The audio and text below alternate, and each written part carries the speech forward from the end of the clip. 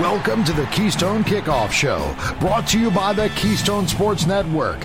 Get the best Penn State sports news and analysis at KeystonesportsNetwork.com or download the Keystone Sports app from your smartphone.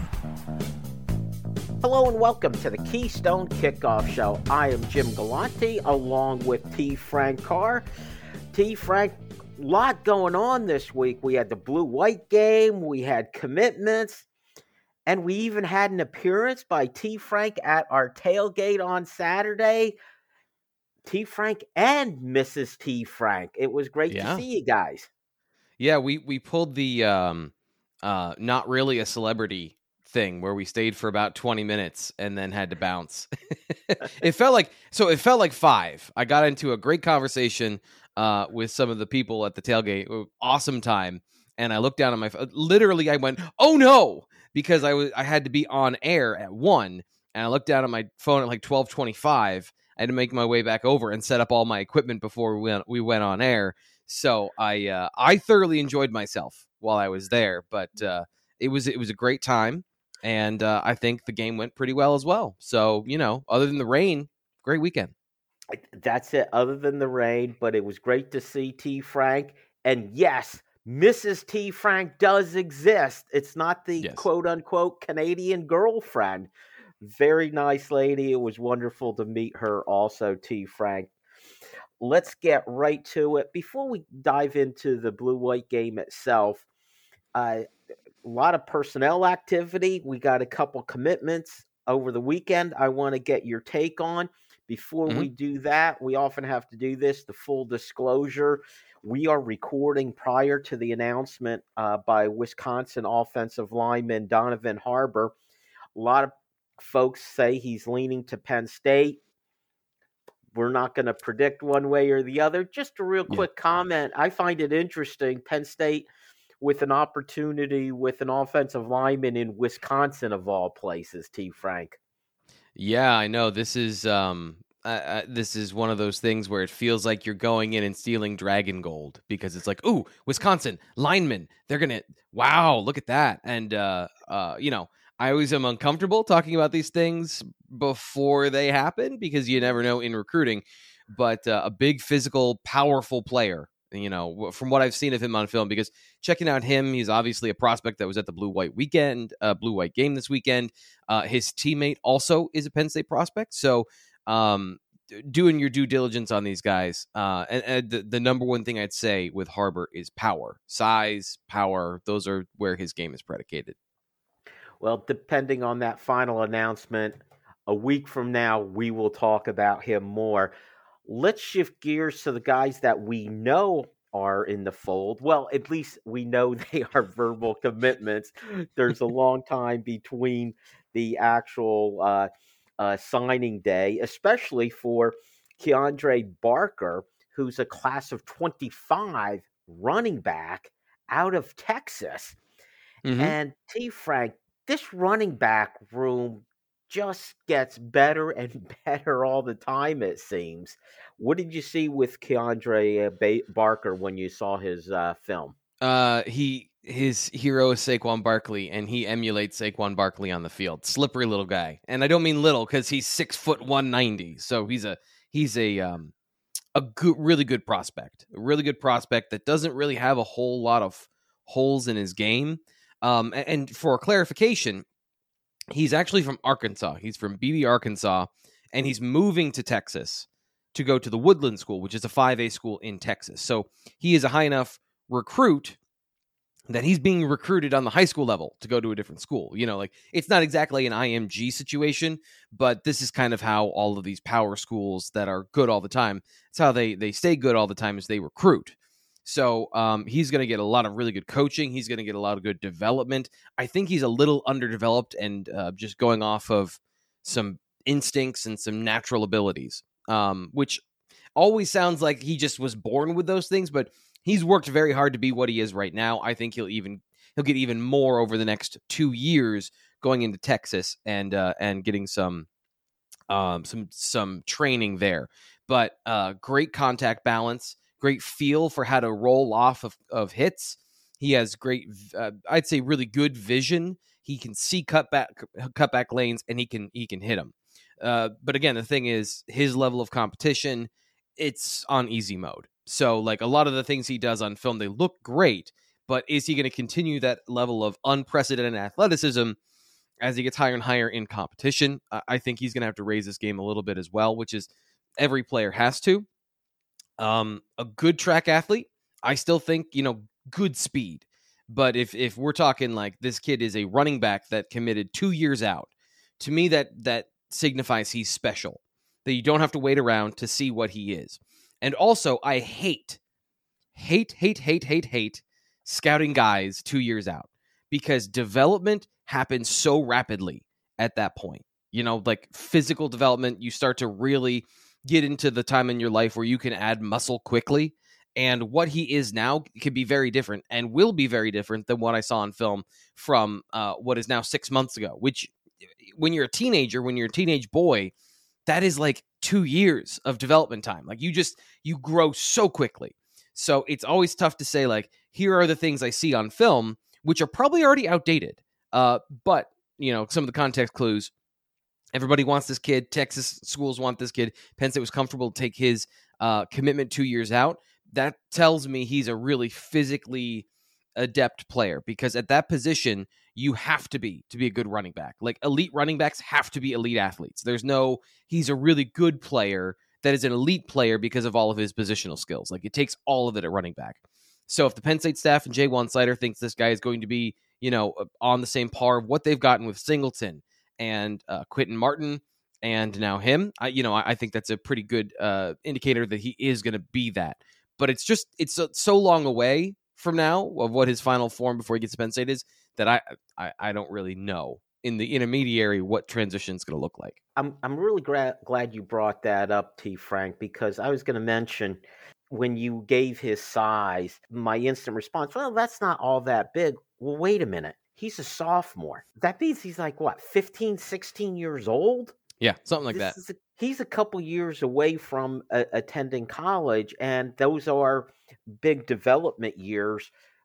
I could only imagine what we're going to see, in two years from now with someone like that, if he's already making waves that big when he's only completed his sophomore year in high school. So, but an impressive get.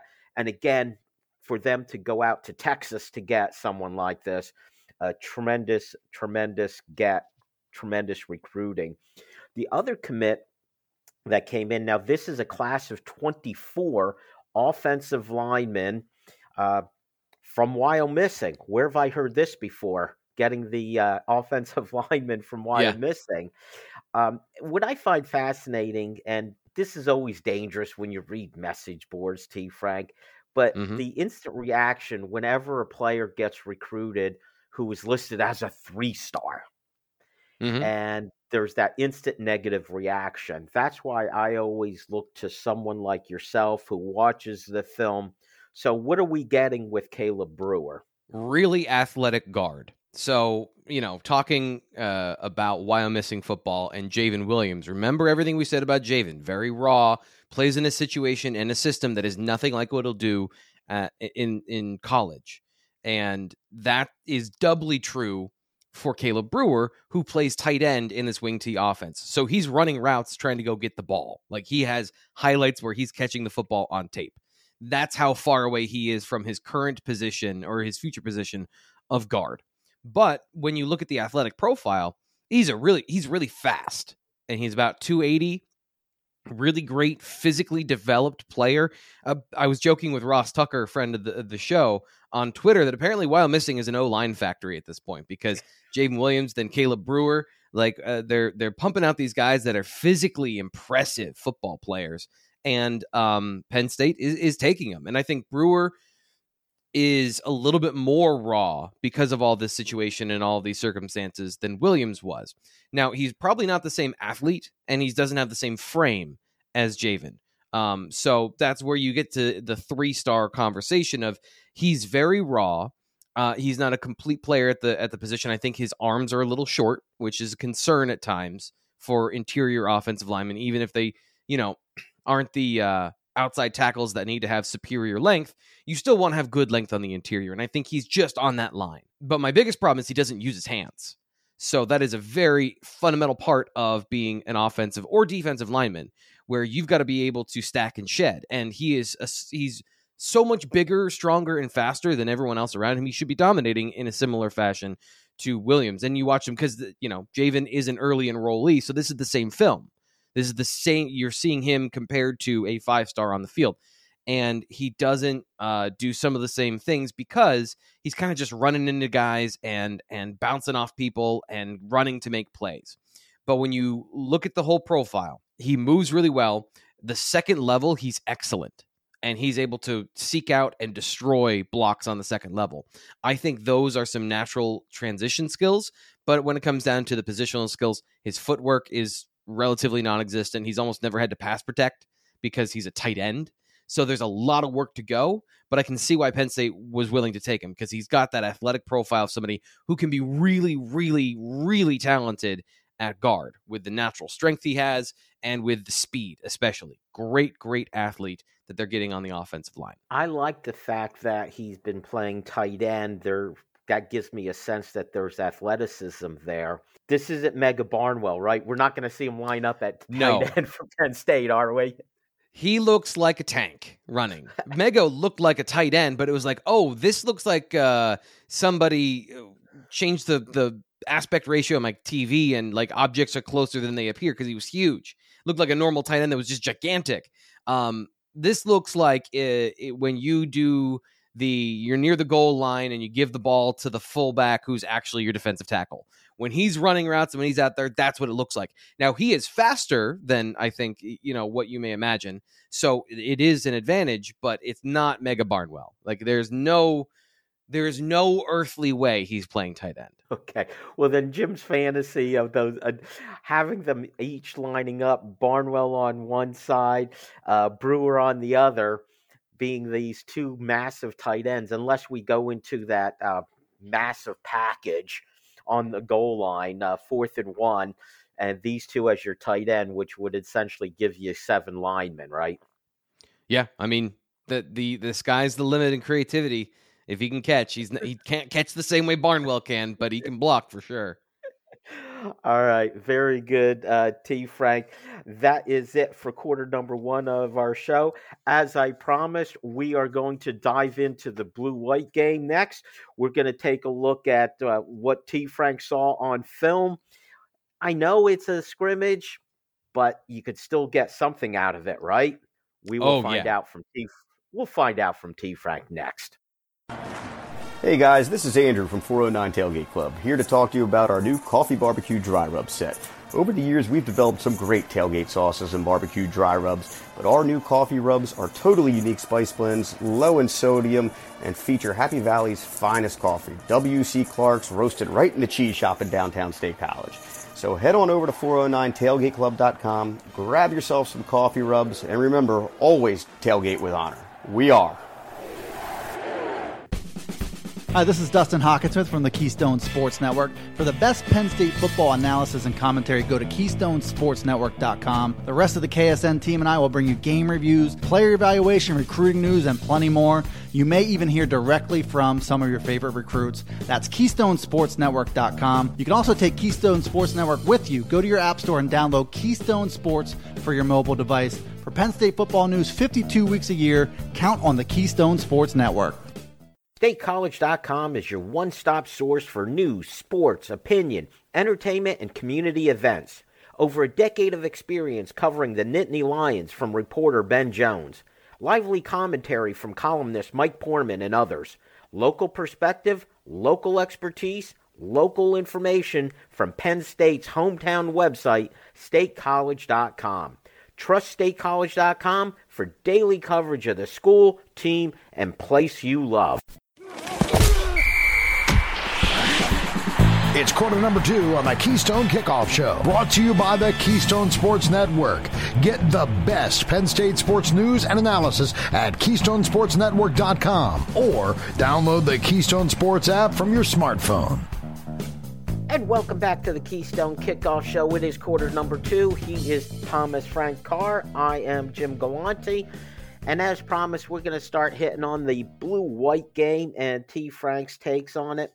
T. Frank, we were talking off air about, some of the response to this game was narrative. Oh, it's meaningless. You can't get anything from that. You differ on that opinion, don't you? I do. And like I said, going into this game, it's going to be about a couple of different factors for me, and they're more positionally suited. Like, how does a certain guy perform in his role? Things were as basic on defense as I expected. There wasn't anything super crazy, just a lot of the base Manny Diaz playbook that he showed last year, some zone drops, some run stunts, different coverages, but pretty vanilla coverages. And how does the quarterback in that environment deal with that? How does he operate the play? And how does he next level process? Because the bullets are flying. Like, I know that he's tagged, like he can't be sacked, but the bullets are flying. Like, there are people around his feet. There are going to be people in his face. How does he deal with that literal and metaphysical pressure of being in the stadium with people in it? And, from a quarterback perspective, I got some of that. And then from a positional perspective, like I wrote earlier this week at BlueWhiteIllustrated.com, 5 players that I thought showed me something and flashed when on film review that I wouldn't have gotten just watching practice, or that you don't get unless you're in one of these situations. So I gained a good number of insights from seeing it for myself and seeing how players look and act at their positions throughout the game. And it's enough that I think it's a good baseline for some players and resetting some expectations or confirming some expectations about those guys. Well, I'm glad you did get something out of it, because that's what we want to hear from you, T. Frank. Let's start where everybody starts, at the quarterback position. The competition continues between Drew Aller and Bo Prabula. My goodness, who knows who will get that starting nod come West Virginia game in the fall, T. Frank. Let's hear it. What did you see from Drew Aller and Bo Prabula? Well, I'll give you an overall feeling first, and then you can pick which player you want to talk about after that. So I think for the most part, the way I described them was late in the first half, where they are trying to diagnose the play, and whether they got to the right read or not, they got there late. And Drew said after the game that there were some jitters, some nerves that settled down, and he was able to play a little bit better in the second half. The second half, he did play better, but the pressure was real, and the defense was preventing him from doing some of the things he wanted to down the football field. Prabula was under constant pressure in the second half. Like, he had a no-win situation for most of the second half, where he wasn't with the first-team offensive line, or when he was with the blue team, they had cycled in Jimmy Christ and some of the guys from the white team offensive line. So it wasn't really like he was playing with the starters throughout, including at receiver, where you're getting to the young guys late in the game. So Bo was under more pressure than Drew from the defensive line throughout the game, and I think, to me, that limited some of my understanding of what he can do with the ball down the field. But it also reaffirmed to me he makes generally smart decisions with the ball and does so quickly. Now, falling down 15 yards behind the line of scrimmage on a wet field because he's trying to extend a play with Zane Durant in his face is not great. Like, that's not great. And I know the last pass with 5 seconds left, that's going to be what fans remember, but that to me was not indicative of his day. I thought he was good. I also actually thought he had the throw of the day between the two. Well, let's start with Bo Prabula, and as you said, that's a bit unfair when he was constantly under pressure. He's not going to come out with on the surface, the numbers you want to see about with number of completions and completion percentage and so on. But under the circumstances, did you feel like he performed adequately, that you'd be comfortable if he were forced out onto the field to play? Yes, yeah, for sure. And he is what I described in our last show of quick decision maker. The ball jumps out of his hand, gets to the receiver, and he's accurate. I think he's a really accurate quarterback. So, again, the final throw notwithstanding, there were some really good decisions under pressure and some really good plays that he made. I mean, some of the zone read option stuff, when you can't break a tackle, when you're not allowed to break a tackle, you don't know where that play is going to go. So he had a couple of runs that could have been big runs if he's able to break a tackle from Tony Rojas in the open field, but it's tagged, so that goes down as kind of a nothing. Another situation because of that, like there's a screen to Khalil Dinkins where he's thrown off his back foot with a linebacker in his face. Linebacker might have gotten a hit on him. Like if it's live and that guy's allowed to come full speed the whole way, that play might not have happened. But in the situation, the way it was, he was able to throw off his back foot 20 yards basically downfield from his position on the money to Khalil Dinkins to get yardage on a screenplay. My favorite play of the day was he was with the first team offense, one of the few times he had the full first team offense. And it's near the low red or the high red zone, 25-yard line or so. And they run their fake screen go route where they fake the screen, they fake blocking, and one of the blockers then runs upfield into the voided zone. So you have to be quick with your anticipation and timing. You have to give a believable play fake. And he threaded the needle to Amari Evans down to the 2-yard line. That is a hard pass. That is a great connection. And to me, that was the throw of the day because he had to beat the zone. He had to get it into a very tight window, and he put it right on the guy's face mask. So the only thing you could have asked for is a super special throw that somehow leads him into the end zone, and then you get the extra touchdown, which that drive resulted in a field goal.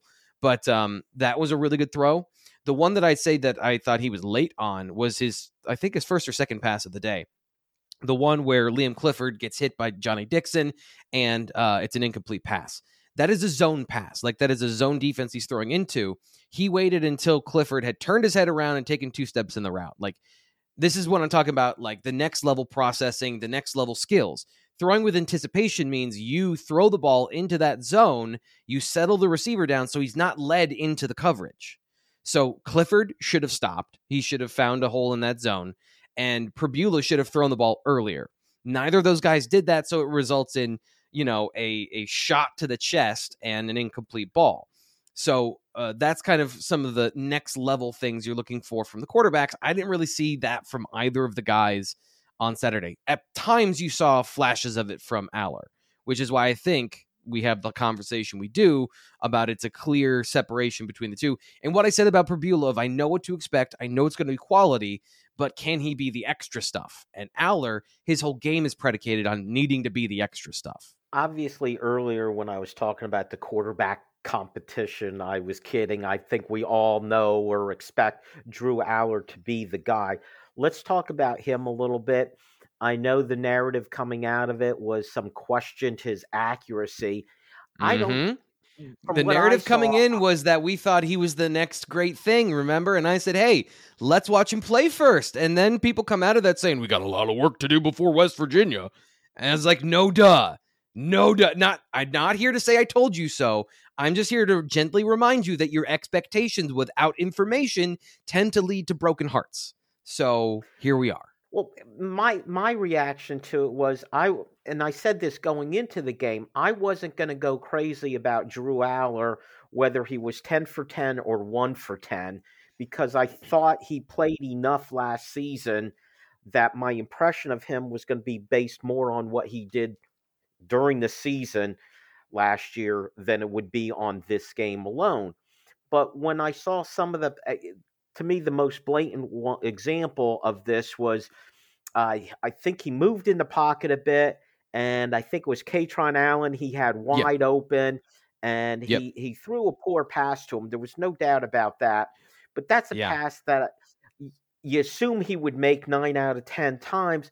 But I do think when you mentioned earlier when he said about his nerves a bit, I think that's part of it, not that he's inherently inaccurate with his throws. Go ahead. I want to talk about that play specifically. It's one of the ones I had highlighted coming into this because what you're describing is what everybody saw. What I saw was what happened on the front side of the play that has me more concerned about what's going on with Drew.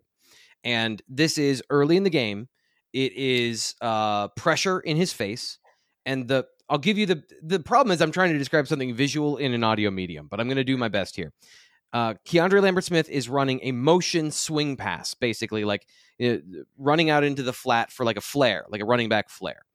And the design of the play, to understand this, let's step back one quick second and look at coverages. If you've got cover 3, one of the best ways to beat cover 3 is to run 2 vertical routes through that zone, because the first guy that goes through takes the corner. The second one should be running into a voided zone if the other players don't have some eye candy. So that's the setup of the play. Khalil Dinkins is running through second as a zone beater, and Lambert Smith is a decoy to bring the linebacker up. So he fakes a swing pass to Lambert Smith. It works.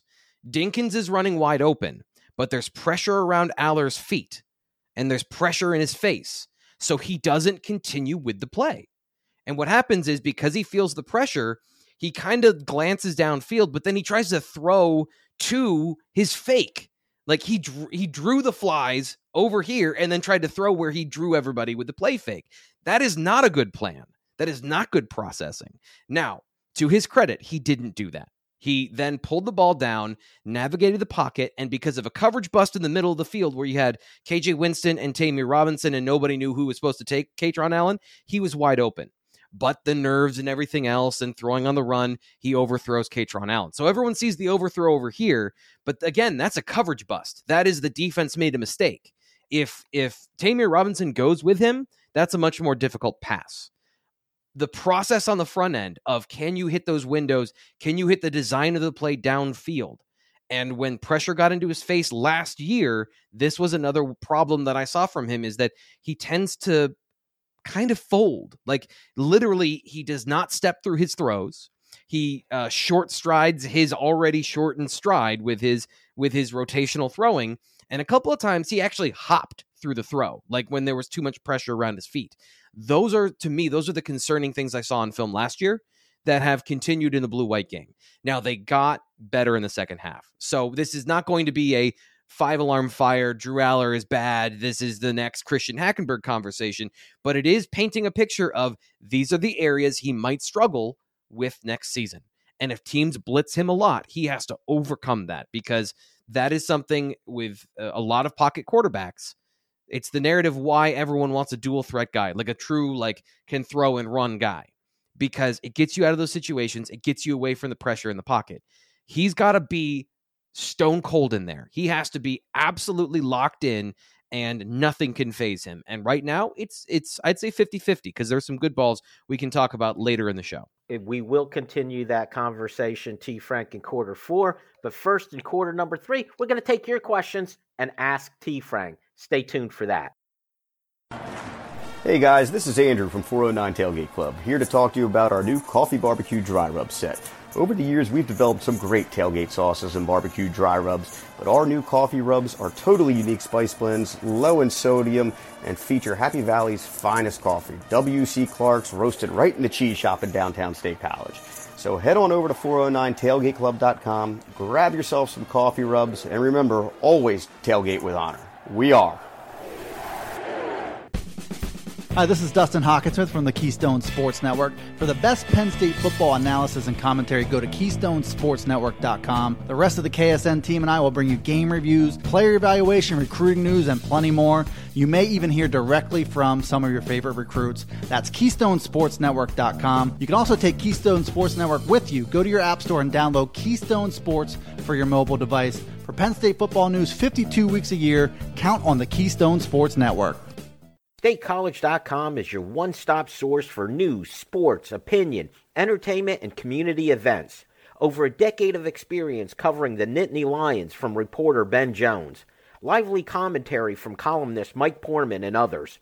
Local perspective, local expertise, local information from Penn State's hometown website, StateCollege.com. Trust StateCollege.com for daily coverage of the school, team, and place you love. Let's get back to the action on the Keystone Kickoff Show. Brought to you by the Keystone Sports Network. Get the best Penn State sports news and analysis at KeystoneSportsNetwork.com or download the Keystone Sports app from your smartphone. And welcome back to the Keystone Kickoff Show. It is quarter number 3, and you know what that means. It's time for us to take your questions and ask T. Frank. This is where we look on our list of questions that we get from our app, Keystone Sports. You see the Ask T. Frank button there. You just push the button, and you get to ask T. Frank a question. At the end of the segment, T. Frank will pick out the best question, And that questioner will win a prize pack from our good friends at 409tailgateclub.com, including their great coffee barbecue rubs, which we got a chance to enjoy over the weekend. And you could win just like Pat did last week. And he sent us a very nice email. T. Frank, he called us an amazing listen. I think he was talking about you. Yeah, is that audio quality? Is that the tone of my voice? Is it pleasing, or is it what I'm saying? I hope it's all three. Personally, I like to be good at literally everything in life. So if it's not, I might have to go cry after the show. So don't tell me. I'll just assume it's all three. I think it's the quality. I think it's the content more than anything else, T. Frank. All right, let's get to this week's questions. Let's start with Brad in Percy, who says, with Georgia defensive tackle Bear Alexander entering the transfer portal, should Penn State offer him? Also, yes, what do you know about him, T. Frank? Lastly, nothing. Any other defensive tackles in the portal Penn State fans should know the names of, and if so, why? Listen, we talked about this last week of the scouting department for Penn State and how it's grown and how there's so many people working behind the scenes. I'm literally one man. So I have not scouted the transfer portal while doing blue-white evaluation, while doing high school evaluation of the 2 commits that happened this weekend, plus the one that potentially happens on Tuesday afternoon, plus doing everything backlog before blue-white game. So I have not looked at Bear, Mick, what's his name, in the transfer portal or any of the defensive tackles, because it is so paralyzing for me, because I want to know that information, Brad. I want to be able to sit here and say, hey, this guy's good. Penn State should go after him. They'll have all the problems of like everyone else wants him. I haven't looked at his film or his PFF grade or any of the metrics around it to know if he was leaving Georgia because he never saw the field or if he's just a difference of something or other. I wish I could tell you. But there are legions of people watching film at certain places to get this information on time. And I watch as much as I can, but I can't get to everything. So I apologize. Come on, T. Frank. We expect you to know everything about everyone. How do you expect I gave you 6 minutes on Drew Aller. I'm going to give you I'm going to give you 12 minutes on Drew Aller in a minute here at the end of this segment. So you're going to get an in-depth breakdown on the blue-white game, but that's at the sacrifice of not knowing who the Georgia defensive tackle is. All right, let's move on. Let's get to Mark in York, who says, hey, T. Frank, how do you foresee the linebacker rotation working next season? From what I saw in brief glimpses, because again, I was focusing on the quarterbacks and some of the positional players that flashed through the first run through. This is something that's on my to-do list, but everything I saw was pretty much the same as it was last year, where you've got Curtis Jacobs at Sam. And part of this is because 2 things. They had the blue and the white team. So Tony Rojas is on the white team. He's not going to be a part of the rotation on the blue team. Secondly, that's, I think, one of the biggest state secrets that they've been hiding is how they're going to use those linebackers next year. So you saw some really basic stuff. Curtis Jacobs is out at the Sam. Abdul Carter's at the will. You have your Mike at the Mike. And then in the third down package, you have some mix and match. Abdul was in a rush position over the A gap where the Mike linebacker would be. Curtis was at the other A gap as the will. That's all the things we saw last year. So there's nothing new there. To me, I think you're going to see more sub packages, more Abdul Carter at Mike, maybe not to the level that everybody wants, but I do think that there is going to be more of that, especially if you want to get Tony Rojas on the field. And because Curtis Jacobs is coming back for his senior year or your final year at Penn State, I think you got to keep him on the field as much as you can. And that dictates that one of the Mike linebackers has to come off the field, or Curtis is playing only Sam. Like he's on the field for 600 snaps, and it's the majority here and a little bit there. To me, I think you got to play him at will as much as possible, because that will help his career, and that's also a benefit of having all that speed, athleticism, and talent on the football field. So to me, that's all it is. It's about how do you get those 2 guys in the box as much as possible together, and not just on third down. And that comes through game plan specific stuff, and from some sub packages and some different elements of using your skills to the best of their abilities. And maybe I'm overgeneralizing this, T. Frank, but based on what I saw last year, where there were more than 11 talented players on defense. It almost feels like Manny Diaz sees these guys as pieces that he will find a way to use your talent no matter if you have a skill set, he'll find a way to get it on the field. And this, how we define positions isn't always going to be how he uses those pieces. It's based on, do you have a talent? So when you see a Tony Rojas excel, you expect Manny Diaz to find a way somehow, some way to get him on the field. Yeah, I'd say one guy that I want to highlight here with that in mind is Daquan Hardy. Last year, I think he had a crisis of confidence, and that's just my view of his film was things that he was really good at last year or 2 years ago in 2021. He struggled with in the new defense, and a lot of that was two-way goes in the slot. And during the blue-white game, he was locked down. He was back to being a guy that had quick feet that could go either way and could anticipate and play with great vision. So I think he'll be a bigger part of the game plan this year in the fall, as long as, you know, some of those problems that he had didn't crop up again. So that's another player that you got to add in for playing time on third down specifically. So there's a lot of players that need to get on the field, and how do you do that? That's going to be his job, figuring all that stuff out. And I'm confident that he's creative enough. He'll figure it out. Of course, I'm referring to Manny Diaz. Let's go to Sam in Valley Forge, who says, it feels like, speaking of Manny Diaz, it feels like both coordinators could be candidates for head coaching jobs after this season. Do you see any natural candidates on the staff who could be promoted to coordinator if need be? I think Jaywan Sider is an excellent coach. I don't know if he's an offensive coordinator or not. Truthfully, that's kind of a special situation, because when you're the offensive coordinator, you're the quarterback coach, and that is paramount. Developing quarterbacks is the number one job of the offensive coordinator. Like, beyond game plans and tactics and play calling, if you develop a quarterback to be elite, then all of that stuff becomes easier, and you don't have to work as hard at the other things. So, no, I don't see a guy on the staff that is a quarterback developer. I see a lot of excellent coaches. You know, I think even Phil Troutwine is just so good at his job. But are they position-specific guys? Jaywan Sider, I think, is more of a head coach than a coordinator because of his personality, his recruiting ability, his kind of leadership qualities, and his relatability with players. Defensively, I actually think it's a little bit easier. Terry Smith has been on the staff for a very long time. I think he should have the option at some point. And the guy that I think might be the best is Anthony Poindexter.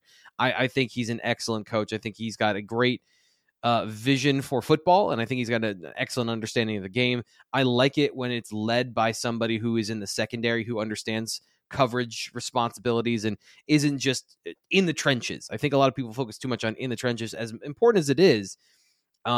You know, the last line of defense is maybe the most important in modern football. So those are the guys I would highlight. But I think on the offensive side, if you want to continue the Joe Moorhead sort of idea of develop quarterbacks, get the most out of that position, you would probably have to go outside the organization, because I could be wrong. I just don't see another guy that has those sort of credentials on his resume. That seems like a real good take there, T. Frank. Sean in Crossroads says, looking towards the future, what local and national wide receiver recruits should Penn State be looking at to solve the talent issues at the position? Got any names of wide receivers that they're looking at, T. Frank? Well, I was a huge fan of Rico Scott. I would, of the two in-state guys, Tysier Denmark and Rico Scott, I thought Rico Scott was more talented. And then he goes to Alabama this weekend. So that's a bit of a surprise, and I think a blow for Penn State. He's a guy that should have been on this radar. Nick Marsh is a national guy that I think is pretty good, got good size, and has a lot of upside there. This is a very wide open board. And the names, I think, will change a little bit as we go down the road. But Keelan Adams is another one that I would keep your eye on from Virginia. He reminds me a little bit of Keandre Lambert-Smith, who has that long stride, big playability, but good short area quickness. Maybe he's a little bit more physical, but in a little less change of direction skills. But in terms of like catch the ball and he's gone. That big, long, pretty stride in the open field. I think he has a lot of those skills. So those would be the guys that I'd still be trying to flip Rico Scott back from Alabama if I were Penn State. Okay, let's go to Charles in Arlington, who says, are you buying that we will see Bo Prabula taking meaningful snaps with a healthy Drew Aller? Yes, I am. And I'm not saying they're playing a 2-quarterback system.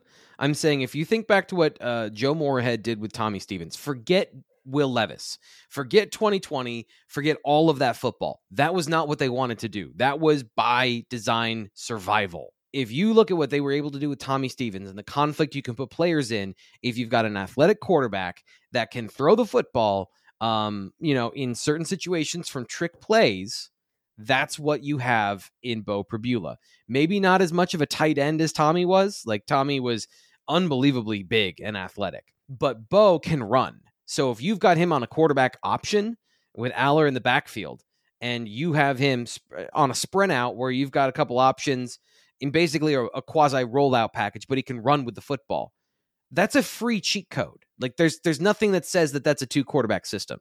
That is just using your athletes in the right position to get them to be successful. And at that point, if you want to put Nick Singleton, running a drag route and you got Bo Prabula and Nick Singleton in the flat, a linebacker might have a heart attack having to decide what to do there. So there are creative ways that you can use Bo Prabula and use his skills to accentuate parts of your offense, especially if you've got other established threats.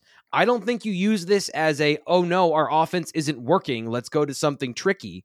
It is, okay, the running game is humming and we're going to add in this wrinkle with Bo. And or the passing game is working and nobody wants to defend, that everyone's deep, right? So all the players are deep, and then you bring in Bo on some short routes that just get yards after the catch. So I think that's how you use him. Very good, T. Frank. That's it for quarter number 3. Stick around. Quarter 4, we'll name our winner. Stay tuned for that. Hey guys, this is Andrew from 409 Tailgate Club, here to talk to you about our new coffee barbecue dry rub set. Over the years, we've developed some great tailgate sauces and barbecue dry rubs, but our new coffee rubs are totally unique spice blends, low in sodium, and feature Happy Valley's finest coffee, W.C. Clark's, roasted right in the cheese shop in downtown State College. So head on over to 409tailgateclub.com, grab yourself some coffee rubs, and remember, always tailgate with honor. We are. Hi, this is Dustin Hawkinsmith from the Keystone Sports Network. For the best Penn State football analysis and commentary, go to KeystoneSportsNetwork.com. The rest of the KSN team and I will bring you game reviews, player evaluation, recruiting news, and plenty more. You may even hear directly from some of your favorite recruits. That's KeystoneSportsNetwork.com. You can also take Keystone Sports Network with you. Go to your app store and download Keystone Sports for your mobile device. For Penn State football news 52 weeks a year, count on the Keystone Sports Network. StateCollege.com is your one-stop source for news, sports, opinion, entertainment, and community events. Over a decade of experience covering the Nittany Lions from reporter Ben Jones. Lively commentary from columnist Mike Poorman and others. Local perspective, local expertise, local information from Penn State's hometown website, StateCollege.com. Trust StateCollege.com for daily coverage of the school, team, and place you love. We head to the home stretch in quarter number 4 on the Keystone Kickoff Show. Brought to you by the Keystone Sports Network. Get the best Penn State sports news and analysis at KeystoneSportsNetwork.com or download the Keystone Sports app from your smartphone. Welcome back to the Keystone Kickoff Show. It's quarter number 4. He's T. Frank. I'm Jim. We are going to get back to the blue-white game, but first, T. Frank, we need a winner from our Ask T. Frank segment. Who do you got? We got Brad and Perkis. Just kidding. Sorry, Brad. Like, you asked a question that would have been a really good one, and you also poked my psychosis of needing to know everything. But no, we're going with Sam and Valley Forge. Talking about coordinators on the roster. I don't know that. So here's the thing. Some of my coworkers don't know that they think Mike Yurcich is like a head coach. Like, does he even want to be a head coach? Somebody throws a lot of money in his lap? Yeah, maybe. But I think he loves playing. Like, the play design, I think he loves what he does. The guy that is obviously a head coach candidate is Manny Diaz, and we'll see, how that works out and how long he stays.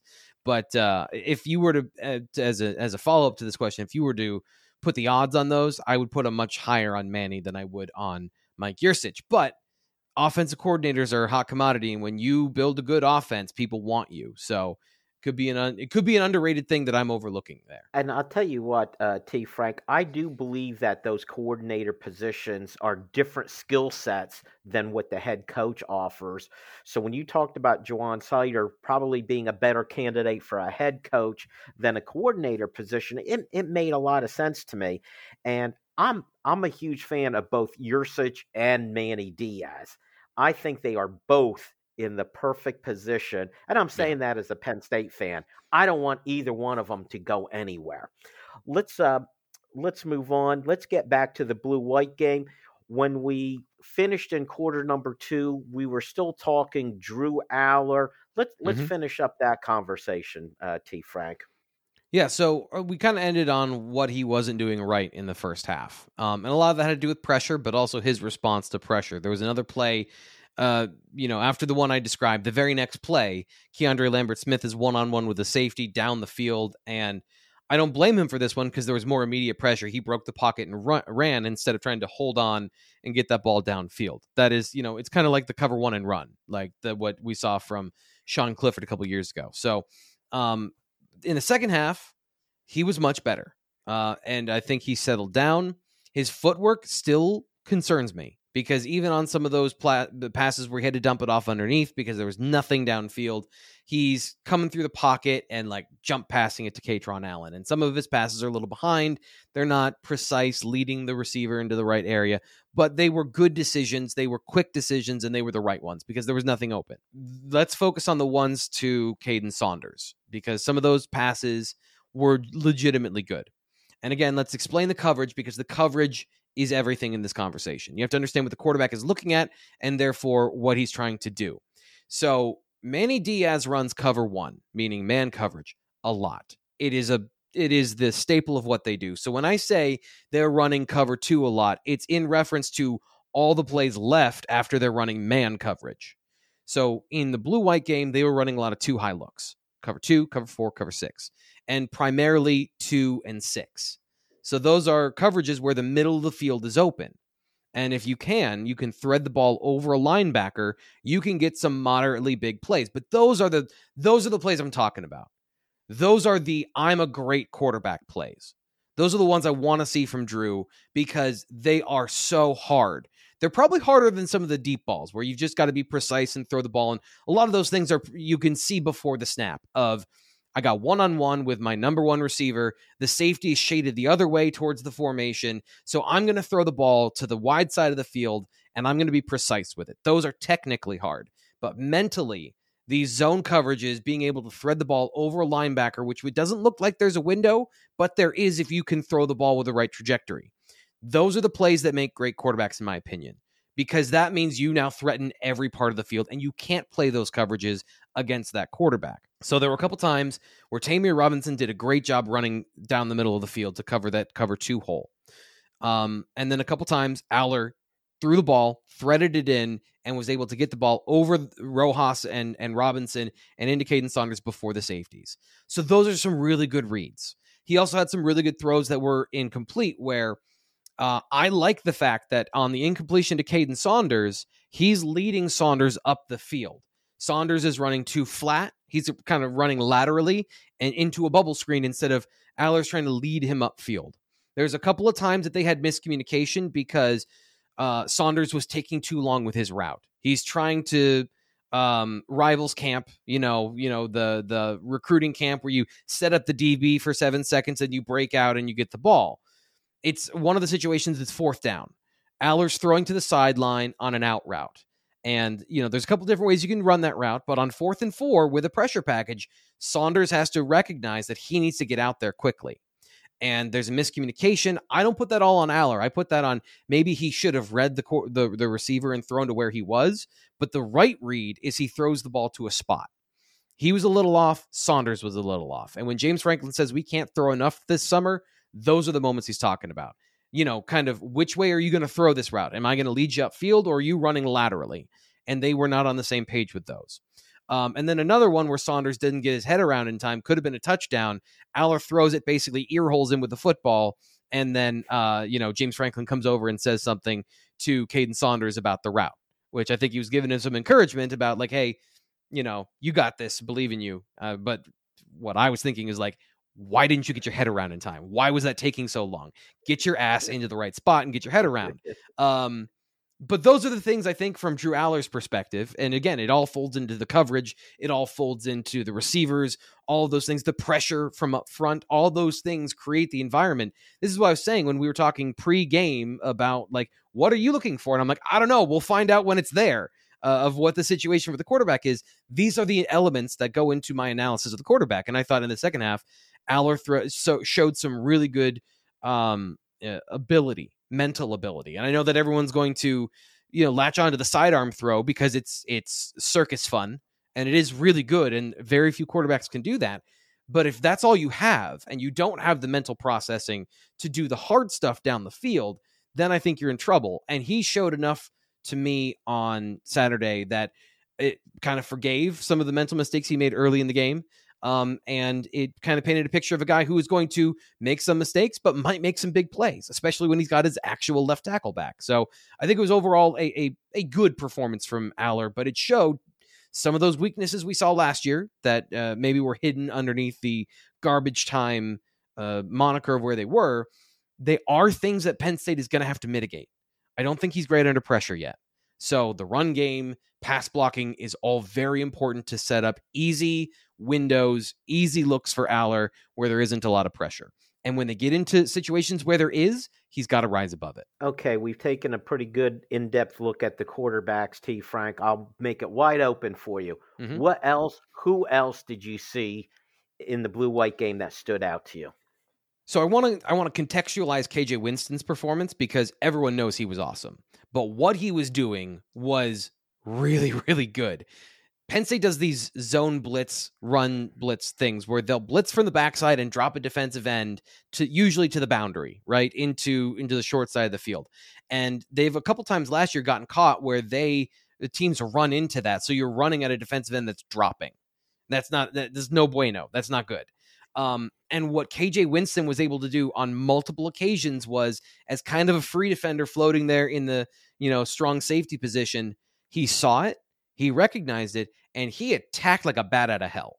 And he was able to get what should have been a big play for the offense twice and erase it. And that's against the first team offense where he's going and tracking down Singleton and Allen. So it's not just the physical ability of him to run and tackle, it's the recognition. And he was, we talk about erasers, right? So guys that can erase mistakes. He was in Keon Wiley's gap before Keon Wiley was in one of these situations. So that is amazing. Like he's going to be a weapon on defense, especially against teams that like to run the football. He's going to be on the field. He's going to be making impact plays around the line of scrimmage. We'll see what he is as a coverage player. I don't think he was tested a whole lot. I want to see more there. But in terms of what you expect him to be good at, he was really good at. Denied Dennis Sutton, unblockable on Saturday. It was awesome to watch. Everything that he needed to work on, he worked on it this offseason, and he is as close to a complete player, in his profile as you can ask him to be in year 2, where he needed to work on his balance through contact and his pad level and using his strength and his length more naturally. And he got under the armpit of the tackles regularly. And that power, I've always compared him to a little bit to Nick Bosa in terms of a guy that's not going to be a speed guy to the edge, but he can threaten you from the edge because he can shorten the curve by just basically going through your outside shoulder, just turning you inside, like those old school can openers, like in World War II that you would use to he just peels the tackle open like a can opener. It's really fun to watch. And then quietly, Tamir Robinson, I thought, had a good day. Only one real bad mental mistake. He's still young. He's still not going to be, I don't think, a factor this year, but he looked more comfortable than I expected. And basic coverages, nothing too scary in terms of memory and getting everybody set. Nothing too exotic from the offense. So I'm not expecting him to command the defense, but this is a guy that played safety in high school and played edge rusher at one point and now is playing Mike linebacker. I think all those skills do look like they can synthesize in him as a Mike linebacker because his reach is so insane. He gets in these passing lanes, and it's just Drew Aller couldn't throw over the middle, and a lot of the problems with the pressure were because Tammy Robinson and his 37,000 foot wingspan, like a Boeing 747 in the middle of the field, taking away all the passing lanes. And to me, that was encouraging that a guy who was very raw at the position didn't look lost. And especially in run defense, I thought there were a couple plays he made that were really good. Some complicated twists and stunts where he's supposed to get to a different gap. He got there and he made a play. And so I was very encouraged by that. So those are the guys I think on defense that really stood out. And then on the offensive side, on just the complete reverse of the conversation, tackle depth is a problem on this team. Without Fashanu out there, that was a problem. I know they're going up against the best defensive line in America, and I'm pretty confident saying that.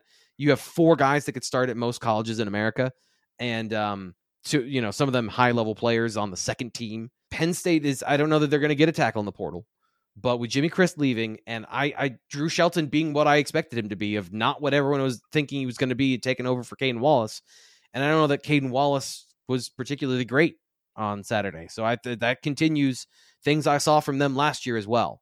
There's time for them to get better. There's time for those things to improve. I think as good as the offensive line can be, and as much as they can improve, there are still question marks in that right tackle position. To me, it's not going away. I still am concerned about that for next fall. Very good, T. Frank. Unfortunately, that's going to have to be it. My one final note, it's fascinating and encouraging to me that the guys you highlight on defense, KJ Winston, Denai Dennis Sutton, even Tamir Robinson, they're not starters, theoretically. Yeah. All right, that is it for our show. Thank you so much for listening. Make sure you join us next time on the Keystone Kickoff Show. Hey guys, this is Andrew from 409 Tailgate Club, here to talk to you about our new coffee barbecue dry rub set. Over the years, we've developed some great tailgate sauces and barbecue dry rubs, but our new coffee rubs are totally unique spice blends, low in sodium, and feature Happy Valley's finest coffee, W.C. Clark's, roasted right in the cheese shop in downtown State College. So head on over to 409tailgateclub.com, grab yourself some coffee rubs, and remember, always tailgate with honor. We are. Hi, this is Dustin Hawkinsmith from the Keystone Sports Network. For the best Penn State football analysis and commentary, go to KeystoneSportsNetwork.com. The rest of the KSN team and I will bring you game reviews, player evaluation, recruiting news, and plenty more. You may even hear directly from some of your favorite recruits. That's KeystoneSportsNetwork.com. You can also take Keystone Sports Network with you. Go to your app store and download Keystone Sports for your mobile device. For Penn State football news 52 weeks a year, count on the Keystone Sports Network. StateCollege.com is your one-stop source for news, sports, opinion, entertainment, and community events. Over a decade of experience covering the Nittany Lions from reporter Ben Jones. Lively commentary from columnist Mike Poorman and others. Local perspective, local expertise, local information from Penn State's hometown website, StateCollege.com. Trust StateCollege.com for daily coverage of the school, team, and place you love.